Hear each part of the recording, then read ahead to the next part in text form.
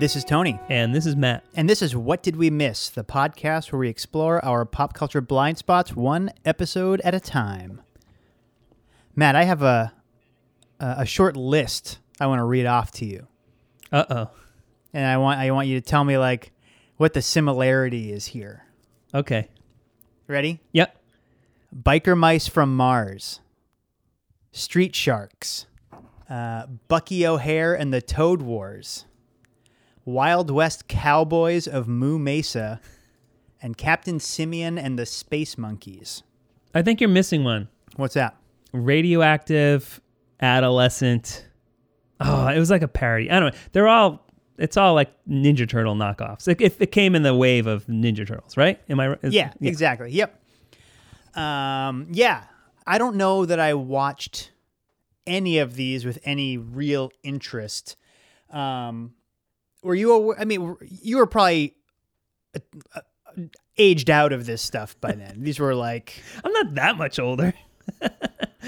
But still, yeah. I mean, I was already like on the cusp of... Sure. I didn't watch any of those. I wasn't familiar with anything. Like, I knew all those names, but I didn't watch any of those. I did watch the Ninja Turtles, though. Yeah, no, same. And I think, any bit of any of these that I absorbed was just sort of on Saturday mornings or whenever after school, just killing time until something else was on. Sure. I think Wild West Cowboys of Moo Mesa sticks out because it's like the oddest of the bunch. And looking at the Wikipedia, I thought it was just another planet of like literal cows that were like bipedal cowboys. But no, it was a comet that actually hit the western plains of the U.S. in the 19th century and mutated them into these cow people. Got it. Which seems like a little too much thought for...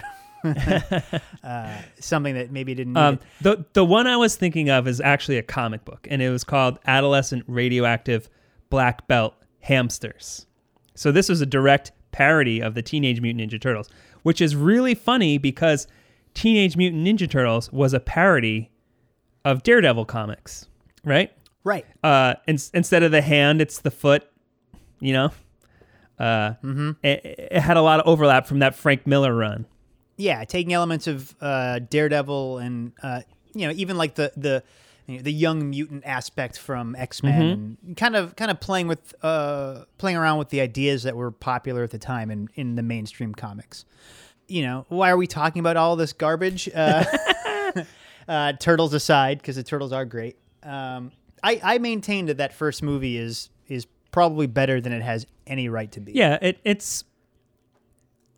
has its charms.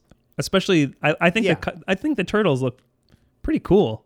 Yeah, it's all Jim Henson. Henson did it. And I think the highlights are often just like the quieter moments with them. Just like I think the whole movie for me is that scene where Raphael and Leonardo are arguing in another room, and then Donatello and Michelangelo are just sitting in the kitchen, eating junk food and just kind of listening and quietly commenting on it like, this happens all the time.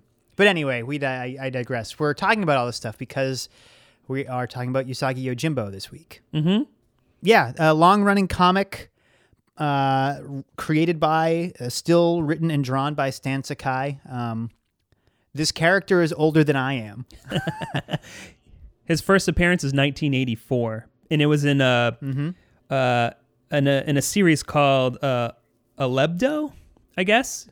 He didn't get his own series until 1987, and that was through the imprint Fantagraphics, which is a small company. And then after that, he jumped onto Mirage, which also published Teenage Mutant Ninja Turtles, and then they had a bunch of crossovers at that time.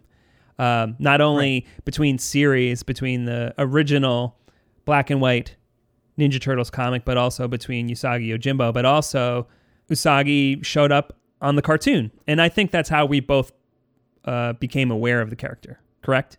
Yeah, I had his action figure as a kid. Oh, that's awesome. And just assumed it was one of the, countless one-off animal mutants that would make their way through the cartoon. And then it wasn't until years later when I was in high school and, had a subscription to Wizard magazine and I was like, oh wait, that this character has its own history and backstory outside of the Ninja Turtles. But, even at that point, 2002, 2003, when I was really into comics as a teenager, it's over a decade at that point, and that's intimidating. A lot of these long-running comics sort of, have reputations that they've earned and are deserving. But I'm going to read this little quote that I found. This is from an article on Comics Alliance, which is a website. The title of the article is "What's So Great About Usagi Yojimbo? Everything." With Usagi, there's a consistency that I don't think you'll find in anyone else's work, and that makes it hard to talk about. Saying that something hit a plateau has a negative connotation, but it's really the only way to describe it. It's just that the plateau Usagi's on is up above everyone else's peaks. And it's been going on for so long and had such, when you see the collections racked up on a shelf, it's just easier to be like, I'm just going to skip that entirely. I think I probably became aware of Usagi as his own character outside of Teenage Mutant Ninja Turtles when I started reading a lot of Dark Horse comics, and Usagi jumped over to Dark Horse as his publisher in 1996, and that's kind of when I started reading a lot of those dark and gritty, in quotes, comics by Frank Miller and Mike Mignola, and they were all doing these comics for Dark Horse like Sin City and obviously Hellboy, and there was Concrete. And so I think by that time I was probably like, well, there's this character here that might be in my wheelhouse, but I've moved on to these adult series. I didn't check it out at that point because I probably was like, oh, well, that's kid stuff now. I've moved on past that. If only you knew the body count. I know. I also don't think it's always sort of had this cult status, even for comics fans. And oftentimes, especially when I was younger and I was going to comic shops on a weekly basis, there was no one stumping for Usagi Yojimbo. There was no one in the store that was like, no, you need to read this. You need to read this. Now, there were tons of people that were like, you need to read Stray Bullets, or even something like Concrete, like, oh, you need to read this. But I don't know. This has always been one of those things that I think maybe because of Ninja Turtles has granted it a longer life, and therefore he's been able to continue doing this series till this very day. There's over 300 issues if you include the Space series, because there is a sort of spin-off where it's a different version of Usagi Yojimbo in space. And if you include all the crossovers, there's over 300 issues. And if not for the aforementioned Bucky O'Hare kind of being a bit of a dud, they made a pilot for a Space Usagi Saturday morning cartoon. And it was a combination of Bucky O'Hare being like another space rabbit that didn't work. And they couldn't get that toy manufacturer to sponsor it. But there's clips of it online, and it plays exactly like you'd think one of these Saturday morning cartoons. It hits all those beats. Who knows? Maybe we wouldn't be having this episode because we would have taken the dive by now. Yeah, I mean that's a possibility. Had it been a successful Saturday morning cartoon, is what I'm saying. I think the other thing that's been kind of a barrier to entryway into this is, as you stated, where do you start?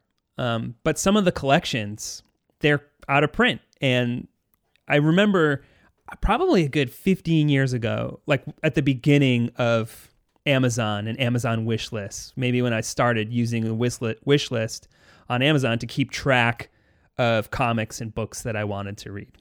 And I remember there was a giant collection, the one we read actually, that I had added to my wish list. And it was over $100. And so I think oftentimes I'd be like, oh man, I want to get this, but this is a lot of money. And now there's a lot more in print because he skipped publishers again. Now he's being published by IDW, and they're reprinting a lot of stuff. So I think a lot of the stuff is coming back into circulation. which is great. Obviously, the more accessible it is, the bigger the audience. And it also, they're working on an animated show for Netflix, where Stan Sakai is a producer for. So hopefully he can have a little control over that to make sure that they don't ruin his baby, I guess. So I had that collection in my wish list for over a decade. And for some reason or other, I never really pulled the trigger. I think because that one in particular was a lot of money, but also because, again, like, where do you start? And this was labeled Volume 1, but as we now know, it's Volume 1 of the Mirage run, and then the first 6 issues of Dark Horse. Yeah, the numbering gets kind of tricky when you get into these big omnibus collections. He seems to have maintained a consistent numbering with the individual books, which are sort of the smaller collections of 6 or 7 issues at a time. So we read Usagi Yojimbo Saga Volume 1, which starts at book 8. Yeah.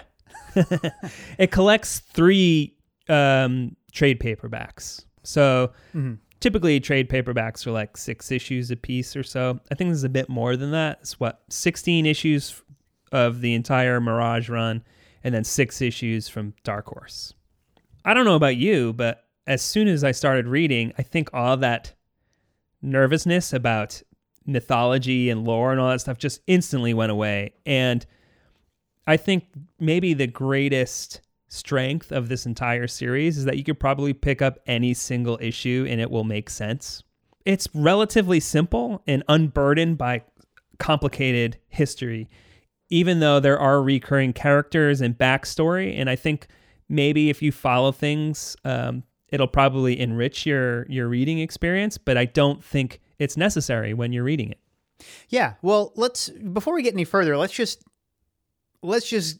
do the elevator pitch, because it's really all we need to get the conversation going. So this is an ongoing epic about a character named Miyamoto Usagi, who is a rabbit, who is a ronin, which is a wandering samurai, in this anthropomorphized version of 17th century Japan. Yeah. Mm-hmm. Feudal Japan.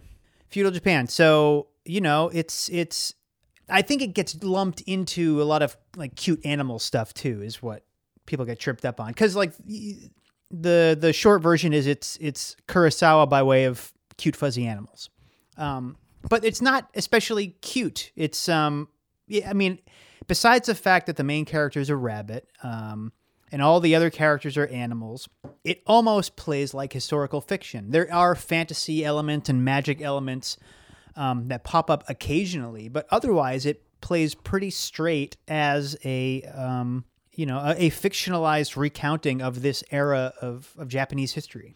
And a lot of the mythological stuff, where there are monsters and ghosts and spiritual stuff, all that stuff is rooted in Japanese folktales and traditional Japanese ghost stories. So it's not like he's just kind of pulling stuff out of nowhere. Everything here feels meticulously researched. It's strange reading it because it felt like, oh, this is almost like a history lesson in some ways. Just because oftentimes characters will interact and they'll use actual Japanese words to describe things. And then in parentheses, they'll always give you the meaning of that word. So there's so much kind of history and lore in here. And in the back of the comic that we read, Stan Sakai kind of broke down his inspiration for a lot of the bigger arcs. And each thing is kind of pulled from actual Japanese history.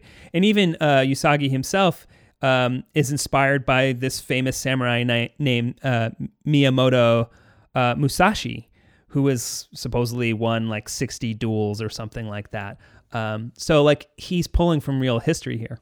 Yeah, and the attention to detail in terms of the settings, not just the sort of landscapes and he has a very cinematic eye for a lot of this stuff.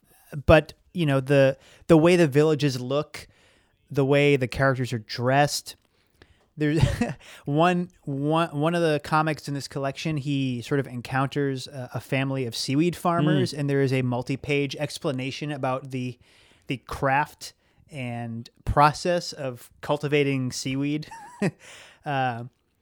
There's another issue where his Usagi's swords are stolen, and then the next issue opens with this very sort of serious reflection on like not just the art of swordcraft, but the sort of religious and spiritual importance of these swords. And then once the history lesson is over, it cuts right to Usagi like just cutting through legions of dudes because those swords are important. There's a little tag that says 300 years later. Right after this history lesson on samurai swords. It's so great because it's just kind of like, this is how important this is. This is history.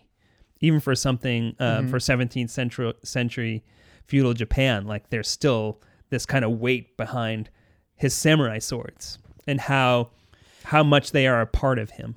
Yeah, it's one of the first and few instances of him like really losing his cool. He is for the most part, a very level-headed character. He's not a comic hero in the sense of, you think of like superheroes who are looking for, not looking for a fight necessarily, but like their purpose is to be there when bad things happen. Spider-Man's job is to keep the city safe, blah, blah, blah. This is a character who shit just happens to. Mm-hmm. And there's not a lot about him that we learn too quickly, but through the course of reading the 600 pages in this volume, he's that classic, kind of tight-lipped samurai who, you learn his code and you learn what he's about and you learn what fights he'll, jump into willingly and what he'll sort of like wait until he absolutely needs to do something. Yeah, I mean, for an adventure comic, it has a lot of quiet. I think it's a deeply moral book. It's not always like this story about right and wrong. It's about how sometimes there are things that are out of your control and you can choose how to react to those situations. There's a moment where Usagi is traveling and he comes across a fork in a road and he kind of lets the fates decide which way to go. By kind of, I can't remember, maybe he tosses up a sword or something like that, but he goes one direction. And of course, things go to shit there and he meets this couple and the wife is envious of his life because he's a wanderer, and Usagi is envious of her because she seems to have a purpose. But the husband is jealous. But anyway, there are a band of thieves that get involved, and Usagi kind of gets wrapped up in all of this. And at the end of it, the husband wants to face Usagi. So he's just kind of so frustrated at this of like, I've thought this path would lead me to a nice quiet village and ended up in violence. And at the end, he just says, this is the last time I let the gods decide which way to go. And I think that's a lot of these stories. It's interesting. Like, it almost seems like he only has like a couple of modes to tell story. Like, he has some storytelling devices that he uses throughout the whole, at least the volume that we read. One, the primary one is, Usagi comes upon a village and either has to help out or there are people there that want to start shit. Another one that he uses often is, this is a part of Usagi's past and it's revisiting.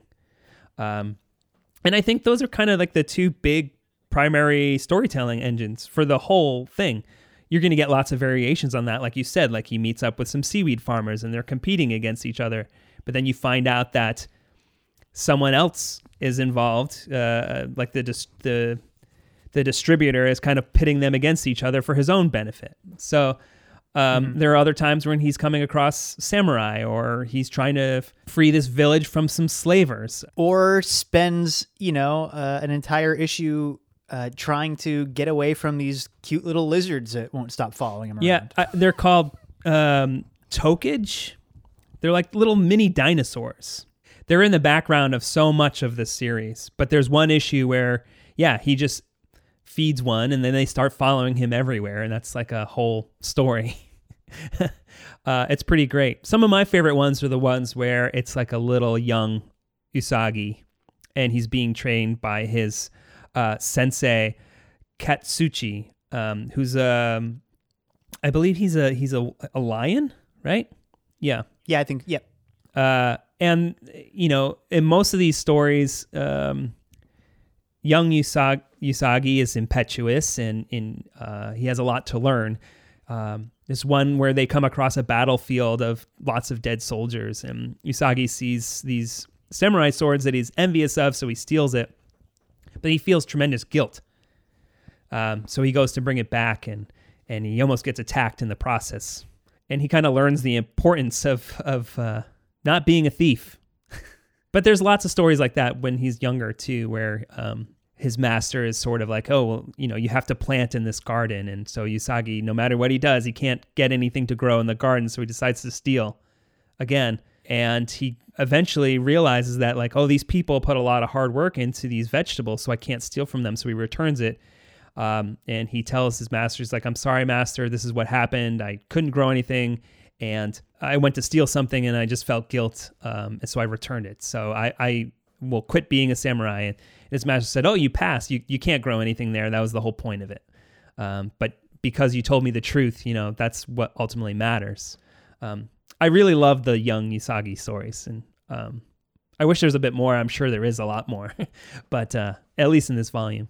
Another one, not of when he was a child, but a flashback was the story Runaways, which, is another sort of classic, highborn princess and lowborn subject sort of fall in love. Usagi gets word that the woman he is in love with from back home has been married off, and he's so upset that he's going to renounce being a samurai and go back to her. And then he's given an assignment to escort the princess to the castle, some castle where she's going to marry a prince and bring the two clans together. And of course, the princess is attacked, and then she is left in Usagi's care, and the two of them happen upon this town and pretend to be a young couple in love to sort of keep up the disguise that she's not the princess, and then actually end up falling in love. But it's really, it's a familiar story, but it's really it's really well done. It's really lovely. It's seeing that younger, fiercer, more outwardly emotional Usagi was interesting. And then the capper is the whole thing is instigated because he sees a royal procession coming through, and he's like, oh, I bet she doesn't even know she probably doesn't even remember me. And the last panel is her dropping a flower out of her carriage, and she had told him when they were younger and parted ways that she would always think of him when she sees, I think it was a chrysanthemum maybe. But he doesn't see it either, because he looks at it and he goes, oh, right. She probably doesn't remember. And then he turns away, and that's when she drops the flower. And it's this really sad moment where it's just like they just didn't cross at the right time. And it's funny because that Stan Sakai said, in the back of the collection, everything has this like meaning and deep-rooted history of Japan. And his inspiration for this was the Audrey Hepburn movie Holiday, which I thought was pretty terrific. He's like, I love Audrey Hepburn. If you haven't seen To Catch a Thief, go rent it right now.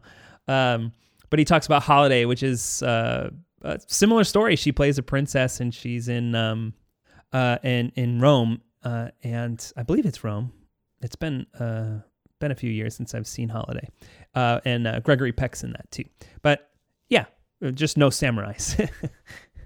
Yeah, let's talk a bit about the art, because I think I mentioned that he does have a bit of a sort of cinematic flair for a lot of this, and there are some great, just well drafted silent setups. I'm thinking of Lightning Strikes Twice, which is a story later on in this collection where a character named Inazuma, who we've met once, but this is her returning, and It's the first page has 3 panels over the top with just these kind of slowly coming into this path, and then 3 stacked wide panels, each one getting closer till we see Inazuma, and she's surrounded by these other travelers and peasants. And then the last panel at the bottom is a kind of a tight close-up of her, and suddenly like all of the peasants are drawing these swords out.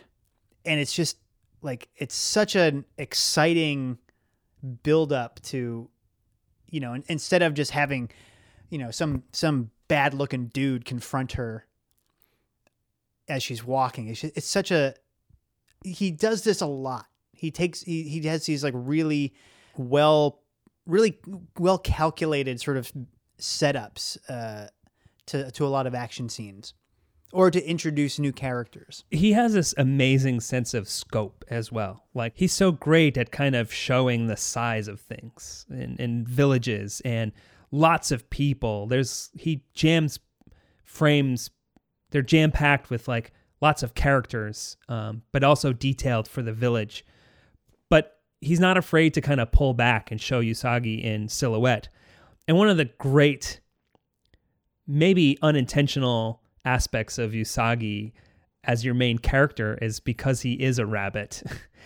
That silhouette is so iconic because you just see those ears. And no matter how tiny it is, you know it's Usagi because it's just so simple how he draws it. And there are so many moments of tiny Usagi in giant mountains or just walking and traveling. And he has such a great sense of pace that you don't see too often in comics, especially something. Well, this run, I think we said, was started in 93 and went to 97 or 98. And I think a lot of stuff, when I think of the 90s especially, a lot of comics were just kind of, you know, super jacked dudes, and the action wasn't just frenetic and just kind of too much at times. You think of Jim Lee and Rob Liefeld and Todd McFarlane and how they defined so much of the 90s. And I think there was no sense of quiet or consideration into pacing like this is. Oftentimes he'll take several panels to build up to someone, like you said, drawing a sword. Yeah. Well, I mean, I think that whole era is, there's nothing patient or quiet about that period of mainstream comics. I mean, it was all big. It was all extreme. And this is almost the antithesis of that. I mean, Usagi's not the type of character that would lend himself well to that Todd McFarlane headspace, you know? Yeah, I mean, and to your point, I don't think there are any other rabbits. I can't think of any, not with any like significant, not in this arc, plot role. And you know, he talks about his initial, you know, thought was to do a comic based on Miyamoto Musashi, and then he kind of did this doodle of a rabbit with its ears in a top knot, and kind of thought that was cool and ran with it. Usagi is Japanese for rabbit.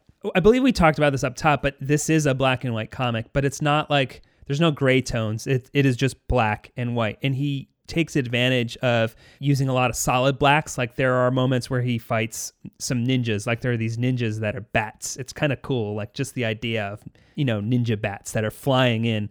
And, you know, they're all solid black. He uses that for his framing because Usagi has solid black pants and like almost like a dotted kind of gi up top. It's all very clever and very deceptively simple at times because it does look cartoonish. It almost looks like it's for kids. And I've mentioned him on the podcast before, but a lot of this feels like Carl Barks, who did all the original Scrooge McDuck comics, which are action adventure-y as well. It feels kind of in that wheelhouse. And I think because of that, it feels timeless in a lot of ways. Like, I picked up a recent run as well, and it hasn't like skipped a beat. It's like the same, you know, except for the modern stuff is colored. But, you know, this feels like, especially because he's telling these stories from feudal Japan, like this didn't feel like it came out in the 90s to me. It could have been brand new. It could have been something from the 70s. Like there's this timeless quality to it.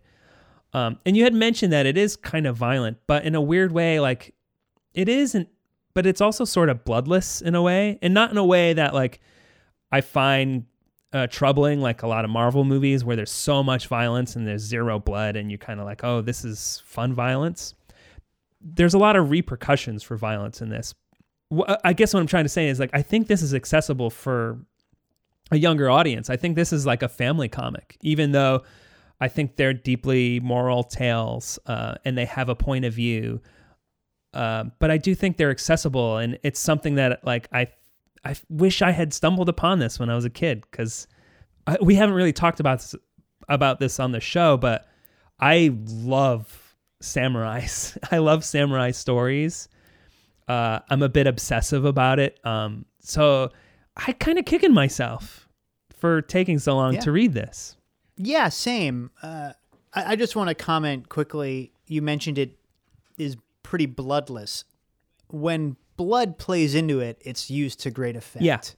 Like when I think that character I mentioned, Inazuma, kills a bunch of dudes and then does that badass samurai move where she flicks the sword. Yeah. And there's just a splatter of blood. Yeah. And another thing that jumps out right away, the first time someone dies in this, is every time it becomes this recurring thing. Whenever a character dies, there's like a really like wispy word bubble coming out of their head with their skull. So if it's cat, it's a cat skull. If it's whatever, and sometimes it does look specific to a character. If a character has like a particular feature that really stands out, which is it could be cute, but it's not. It feels of a piece with the sort of visual language he has for this. One of my favorite kind of little visual motifs that he does with Usagi is he draws him with like one arched eyebrow. It's an image you see constantly through the whole run. It's just one arched eyebrow. And it's something about it. I don't know what it is. I just really, really love it. Yeah, it's just something expressive about it, but unique to Usagi. There's always just that one little arch. I love it. Yeah, and I think to your point about it being deceptively simple. I mean, there are times where Usagi is really minimally detailed, and he just has like a very simple, U-shaped smile and 2 dots for eyes, and other times it's like it's right in there, and he's got a muzzle, and it's got different whiskers and hairs, and all the detail in his irises. It really, it's versatile in a way that something like a Rob Liefeld isn't. Like that's only got the one mode. It would really look fucking weird if Cable just had like a little curved smile and 2 dots for eyes. Yeah, it's kind of like that notion of how it's easier to connect to just a smiley face, because it's simple, it's direct in its emotion, than it is like a complex drawing, like a lifelike drawing of someone's face. You could look at and say like, oh, that's a great technical achievement. But sometimes it's easier to connect emotionally to something that is a little more direct. And I think he kind of... there's a lot of that in this, whether it's like characters being fierce in the middle of battle, or as you said, like people suffering or about to face their mortal doom. There's a directness and simpleness to it that I really love. His panels too aren't like, it's typically his pages are like 4 to 5 panels, maybe sometimes 6. Like he doesn't overdo it. And even the dialogue too, like it's all so purposeful. It's never like, he never overdoes anything. It's really impressive because like I said at the beginning, you could jump into this comic without any prior knowledge, any issue, and I think you'd be fine. I really do. And like I said, I just picked up another run of 6 issues, and it's the newest 6 issues, I believe, or at least in the past few years. And it's all, the history's there if you really want to dig into it, but it's not necessary to any of the story. I found that really refreshing as well. Like he's really concerned with making each individual issue work on its own. Some of these are 2-parters, and so maybe maybe that's a little inaccurate, but you get what I'm saying.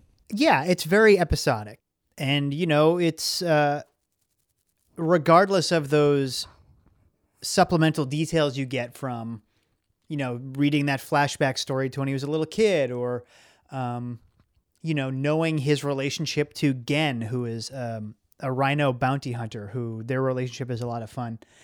Usagi's baseline is always pretty consistent. Like any good episodic TV show, you drop in, as long as you know the sort of elevator pitch for the series, the details get filled in pretty quickly. There's nothing lost here, so we didn't read any of the Fantagraphics stuff, and none of that is, not that it's not important or good, but none of it's necessary for enjoying what we did. The one thing I really regret about reading the ebook version of this is that he does a handful of big spreads that are that are broken up, and there's no 2 pages that you open up. Yeah. Mm-hmm. And you get the idea. You can sort of like flip back and forth and kind of stitch them together. It's in your not head, the same. But they're often these big action set pieces that would be really cool to just have open in a book. I think that's really the fault of whoever was in charge of turning it into an ebook, because so many other comic books that I read in ebook form have managed to adapt to that. So, I guess it's the way they scanned it, and they decided to forego that. Unfortunately, it's a bummer because there are a few. There's not a ton. Like, it's not like overwhelming, but it would be nice to see those full spreads like that. Yeah.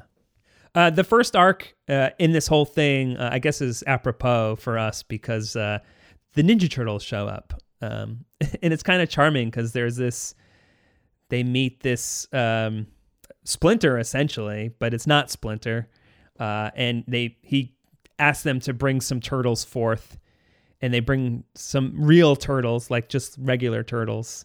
And he says some mumbo jumbo, and then the Ninja Turtles kind of magically appear. It's pretty fun. But and they know each other. Yeah, they already know each other. Yeah. So at this point, this is the first of Usagi's issues being printed under Mirage, so you can assume there's some cross branding going on anyway. So I guess I don't know if it must have shown up in a Ninja Turtles comic earlier, because him and Leonardo, like right off the bat, are like, "Hey, what's going on?" Which is really really charming. And the Turtles' personalities are all there, which it definitely felt like it felt like a friend introducing me to somebody new. Yeah, it really did. Nice. It was really cool. I was like, oh, this is kind of fun that we're starting this with the Turtles. And I will note that Stan Sakai has said that his favorite Ninja Turtle, which I agree with Stan, is the correct best Ninja Turtle, is Leonardo. That's always my favorite. But I guess like because Stan did some stories where it's just Leonardo and Usagi. Oh, cool. That makes sense. Which makes sense because Leonardo was the one that was most interested in studying and practicing, and he had the traditional samurai swords and all that stuff. So he was the narc. Oh, boo. What do you like, Michelangelo, because he eats pizza? Get out of here. No, I was a Donatello guy. Why Donatello? He was the one that made stuff, right? The gadget guy? Yeah, Mm-hmm. Did you ever read any of the Mirage, the original Ninja Turtle, the black and white comics? Yeah, back in high school, probably that's another one where the numbering gets really weird. Yeah, it gets really strange. Yeah. But I read definitely I'm assuming like the first chunk of them. Yeah, I did too. My favorite color is green because this is like the first compromise I'm aware of ever making, but I was like 4 years old, and I'm like, this is ridiculous. My favorite color changes every week depending on which Ninja Turtle I'm more interested in. They're all green. I'm just gonna Perfect. That's it, and has not wavered in 32 years. I had mentioned that like by the mid 90s, I was like, oh no, man, I need serious dark comics. And the Ninja Turtles were sort of part of that because, I learned about them as everyone my age did from the cartoon. And then it was like, oh, well, wait, they're comics? Oh, wait, in the comics, they all have red headbands? Wait, in the comics, there's blood? The comics are violent? Whoa, in the comics, they go to space? The comics are weirder and a lot more violent. Mm-hmm. Kind of ugly. yeah, kind of. And that kind of led me down a lot of kind of independent stuff too, comic-wise. And once I had started reading all that, when you're like a 13-year-old, you love violence. Oh yeah, the darker the better. Yeah. I have not gone back to reread Sin City in a long time. No, neither have I. I don't know that a lot of it's going to hold up. I'm sure the art. I mean, who knows? Maybe it will. The artwork. I own a couple of collections, and the artwork is incredible. Yeah. That's probably like the best he's ever been. He's really sloppy now. I don't know what happened. Like, I guess he's just getting old. Oof. Yeah. Well, yeah. The Dark Knight. What was the? He did like a part 3. The sequel. Yeah. I think he's done he's done another one after that too. He's got like there's like 3 or 4 now, I think. But what was the first sequel that he did to Dark Knight Returns? Yeah, I don't remember the name of it. It's bad. It's really bad. It's really weird. Yeah. And just like it borders on like visually being abstract. Yeah, he got really sloppy. I don't know what it is. But not in an interesting way either, not like in an abstract way. But around that time too, he did another comic called All-Star Batman that Jim Lee drew, and it was famous at the time because like one of the first things Batman says in the comic is like, "I'm the goddamn Batman." I remember that being this thing, this talking point of everyone sort of like goofing on it. Like, this is really weird. I think he wanted to take the 60s tropes and just make it dark and edgy. I don't know. I don't remember. It's been a long time since I read but I mean, that was also the era when he's like, I want to have Batman go fight Al Qaeda. Yeah, and DC's like, we're not going to let you do that, Frank. And then he just took the Batman out of it and made this really racist comic about a vigilante fighting Al Qaeda. He wanted to call it Holy Terror Batman. Yeah, I think it's called, I mean, the pun is, it's not bad. But, I don't know that he has the nuance or the temperament for that sort of thing. No, I don't think so.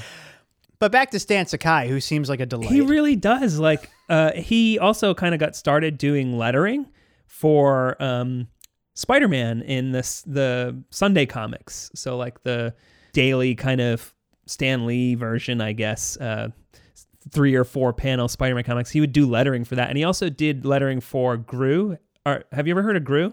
That's another one that would pop up in Wizard. And I had a classmate in high school who was obsessed with Gru. So through him, I read some Gru stuff, and it's pretty fun and charming, and the artwork is pretty cool.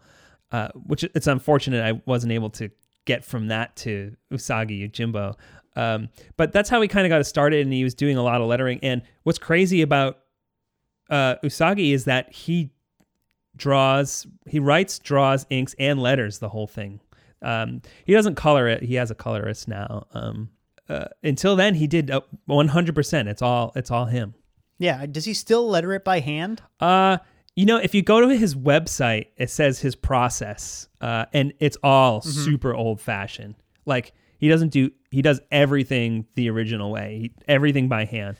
I don't know, when his website maybe hasn't been updated in a long time, but it breaks down his process. There's an interview from the last couple of years, and he talks about, it must have been done over email, because he says, I still letter by hand because I don't know how to use Photoshop, and then in parentheses, JK.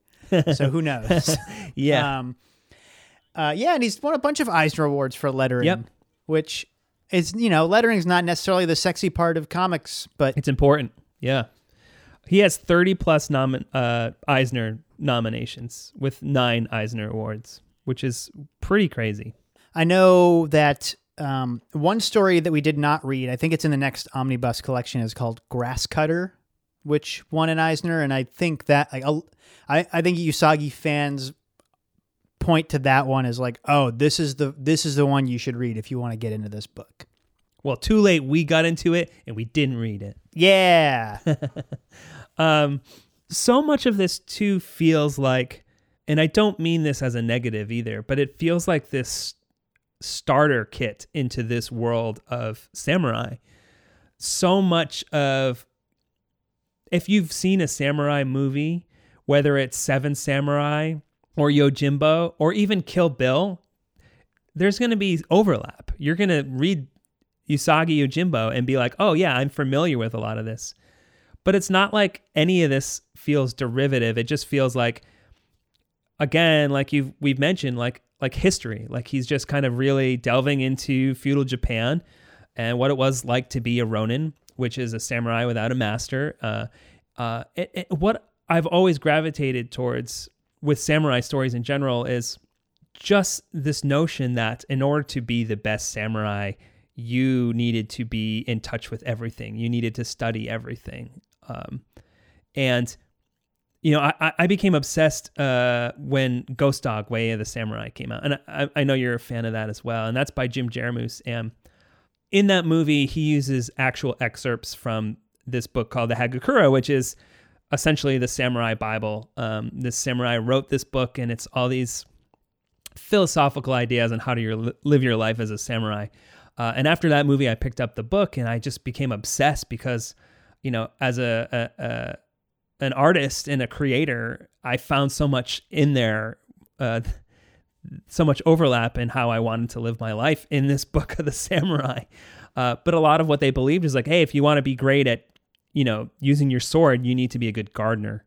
But you also need to explore and see things and experience the world.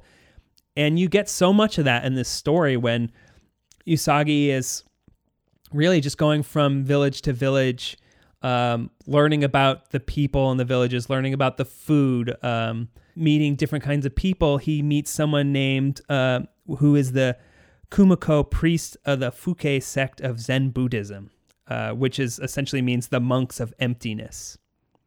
And this guy kind of wears this sort of basket thing on his head. And when Usagi meets him, he's just kind of like, oh man, I don't know anything about this. Just tell me. And there's that joy in that learning in this whole series. And there's so much kind of regret when it comes to the violence. Like we said, it does have a lot of violence, but it's never weightless. It's always about like, oh, I can't believe that we got to this point, that we had to do this. Yeah, I'm just so impressed at how how this feels like a story for kids has so much going on in there. Yeah, I don't know, super exciting. Yeah, have you read any more beyond this? Well, I mean, you mentioned you picked up one of the newer collections. Yeah, and it's in color and it looks pretty cool. So, I mean, I definitely I'm excited to keep reading. I think it'll be one of those things where, like I said, I'm not really.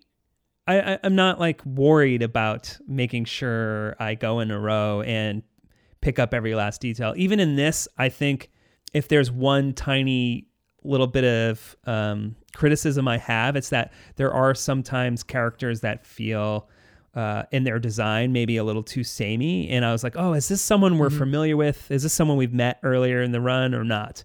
As I was going through taking notes and kind of looking at it again, I was like, oh, yeah. Oh, wait, we saw this person at the beginning. Oh, wow. How did I not connect this the first time through?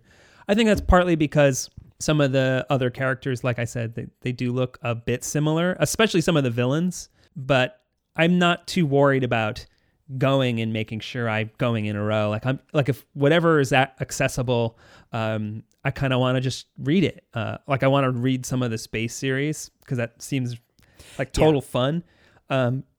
And like he's been putting out new stuff, so I'm curious to see what the new stuff is like. But like you said, like that next collection has that supposedly one of the best stories. So like, yeah, I want to read that. So what about you? Yeah. Oh no, for sure. I've been trying to track down the Legends collection, which has Space Usagi and a few other miniseries, and I can't tell if they're like out of continuity.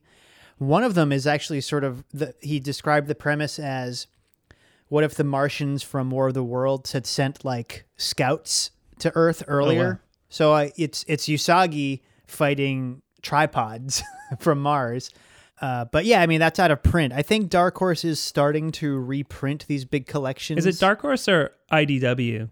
So it gets tricky. Dark Horse, I think, retains the rights to print what it printed.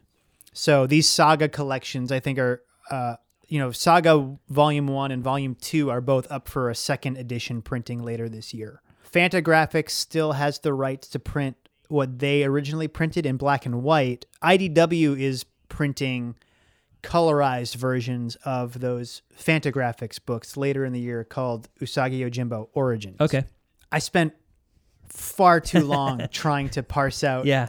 where they were all coming from. The ebooks are readily available, but I think I'd like to have one of them on my shelf, and Legends seems sort of removed enough from the numbering. I think that's why I was so hesitant to pull the trigger for so long. It's because I didn't want to go the ebook route. I wanted a physical book of it. And they were all, for a time, they were all kind of expensive. So, the reason we did this episode is because I saw an ebook that was on sale. It was really, really cheap. And I was just like, I've waited too long to read this. Now's the time. This is on sale. I think someone tweeted it or something like that, being like, "Oh, if you've never read Usagi Yojimbo, now this is here. This is really affordable." It was like $6 for like 600 pages, and I was like, "Oh, well, duh." And as soon as I got it, I was like, I messaged you, and I believe we had mentioned Usagi Yojimbo in our early conversations about the show. Like, oh, we should do Usagi someday. So I said, I just picked this up. Do you think we should do an episode? And you were just like, yes, we're doing an episode. And it was just like that, which, so I'm glad I read it. But like you, I do want to pick up some physical copies. Yeah, I got it from the library, which has the first 3 Dark Horse Omnibus. But I mean, they're due to print volume 9 this year as well. So, I mean, there's still plenty that's not immediately available. So, I'm going to have to ante up at some point to keep reading, especially since one of the big teases, I think the only real tease in this book that really makes me want to continue reading is the villain, Jai, who's set up and just kind of like slithers in and out. And he's really creepy and doesn't ever really do a whole lot, but he's certainly a presence. And, there is kind of a recap of the Fantagraphic stuff at the beginning, so I get the impression that he and Usagi had crossed paths prior to this, but I do think he plays a role in that grass cutter story. So there's something supernatural about him too, right? Yeah, it's really fascinating. They pepper it throughout the whole collection, and it's just like, what is this building to? And you get to the end, and you're like, oh wait, we didn't see the outcome of that. Yeah, didn't he say he's like a vessel for the gods or something? Yeah. I mean, he seems to think that whatever he's doing is righteous, but he's strikes everybody else as fucking terrifying. So yeah, I'm excited to see what happens when those two finally cross swords. Yeah, and I guess the Netflix series is not about Usagi. It's about he's a descendant of Usagi, and is. I think are they doing a space Usagi thing with it? It takes place in the future. So it doesn't say it's in space, but his name is Yuichi, I believe. Yuichi. He's a descendant of Usagi, and he wants to become a samurai. But I guess there's like a team of other people that he fights with. There's like a bounty hunter and ninja and a faithful pet lizard, this says. So I don't know. We'll see. I mean, it says it's produced with Stan Sakai, so hopefully like there's a little bit of control. It looks like it's the people that are in charge of it are the same people that did that series on Netflix, Troll Hunters, which is the Guillermo del Toro series, which I watched the first season of just out of curiosity because of Del Toro. And it had its charms. In an ideal world, I mean, a Miyazaki directed Usagi Yojimbo would be just, heaven, especially like with those beautiful watercolor backgrounds that they're so synonymous with. Although I just learned, I don't know why I just learned this recently, but his next movie that he came out of retirement for is computer animated, which breaks my heart just a little bit. Yeah, but I have to admit, I mean, if that's what brought him out of retirement, I'm pretty curious because he's been pretty outspoken and defiantly anti-computer animation. There's a new Ghibli movie coming out in February. I can't remember the name of it, but his son directed it. And that is also computer animated, and it looks awful. I mean, the style of it looks really bad. I don't know. Huh. I watched the trailer last night, and I was really bummed. It just looks stiff. Yeah. Well, you should. I know I texted you about this, but you should check out My Neighbors the Yamadas. Yeah, I added it to my list. It's not Miyazaki, but it's Takahata, I believe, is the director's name. But it's so fun and charming, and it feels like a comic strip. It's based off of a Japanese comic strip, apparently, and it's quick, like setup punchline. It's just these vignettes of this, very likable but kind of rough around the edges family. They all love each other, but they also are super fed up with each other most of the time. It's just it's so different from anything else that the studio has done visually. It's really charming. Oh, cool. Yeah, I added it to my list. So we've really kind of going all over the place today. That's a thing, like with a lot of samurai stories, they feel like the foundation of so much of what we both love. I mean, Star Wars is a samurai story. Without realizing that as a kid, but getting older and realizing that, or learning that Lucas literally lifted the story from Hidden Fortress to use for A New Hope. It's the same setup. They're going to rescue a princess from, instead of the Death Star, it's a castle, and it's told through the story of two peasants as opposed to two droids. And they're a samurai, and so the backbone for all that is there, and obviously the 60s and 70s Westerns were inspired by Seven Samurai and Yojimbo and a lot of Kurosawa, and all that DNA is all kind of built in there. And from that to Kill Bill, it's all like some of my favorite stories. So, and this feels like a lot like, again, just so steeped in history. So it's so fun to read. Where would you suggest someone go next? Oh man, I mean, I just mentioned like 8 billion things, but yeah, I mean, I do want to mention two things. One of which is Lone Wolf and Cub, which I may have mentioned before, but Mandalorian is so popular that if you dig that, you should check out Lone Wolf and Cub, which is a samurai story about a samurai whose wife was murdered by his former feudal lord, and then his son survives, and he goes up to his son and he says, "Choose. You choose the ball or you choose the sword. The sword is the way of the samurai in a life of death." And of course, the kid chooses the sword. So he travels feudal Japan with his son in a little baby carriage and fights samurais on the way. It's like a 6-part series. It's so fun. It's so bloody and over the top. There is an American, not version, but basically in the 70s, because this stuff was so popular. It was the late 70s, early 80s. They took the first 2 Lone Wolf and Cub movies and they edited them into one. It's called Shogun Assassin. And it's got this great synth score. And the overdub is pretty fun, but a lot of the dialogue in this movie and sounds in it were sampled and used in GZA, his first solo record. So all these things are interconnected, and I love it. But that's a great samurai story. I do think like the next step from Usagi Yojimbo has to be Samurai Jack, which has some of the best action sequences on any animated show or movie ever, by the great Genndy Tartakovsky, and I believe I've talked about my love for him on the podcast in the past. But Samurai Jack is just so much fun, and that's a samurai from feudal Japan that gets stuck in the future. Yeah, so Samurai Jack's trying to make his way back home from the future, and he's fighting his mortal enemy, Aku, and a lot like Usagi Yojimbo, it really takes its time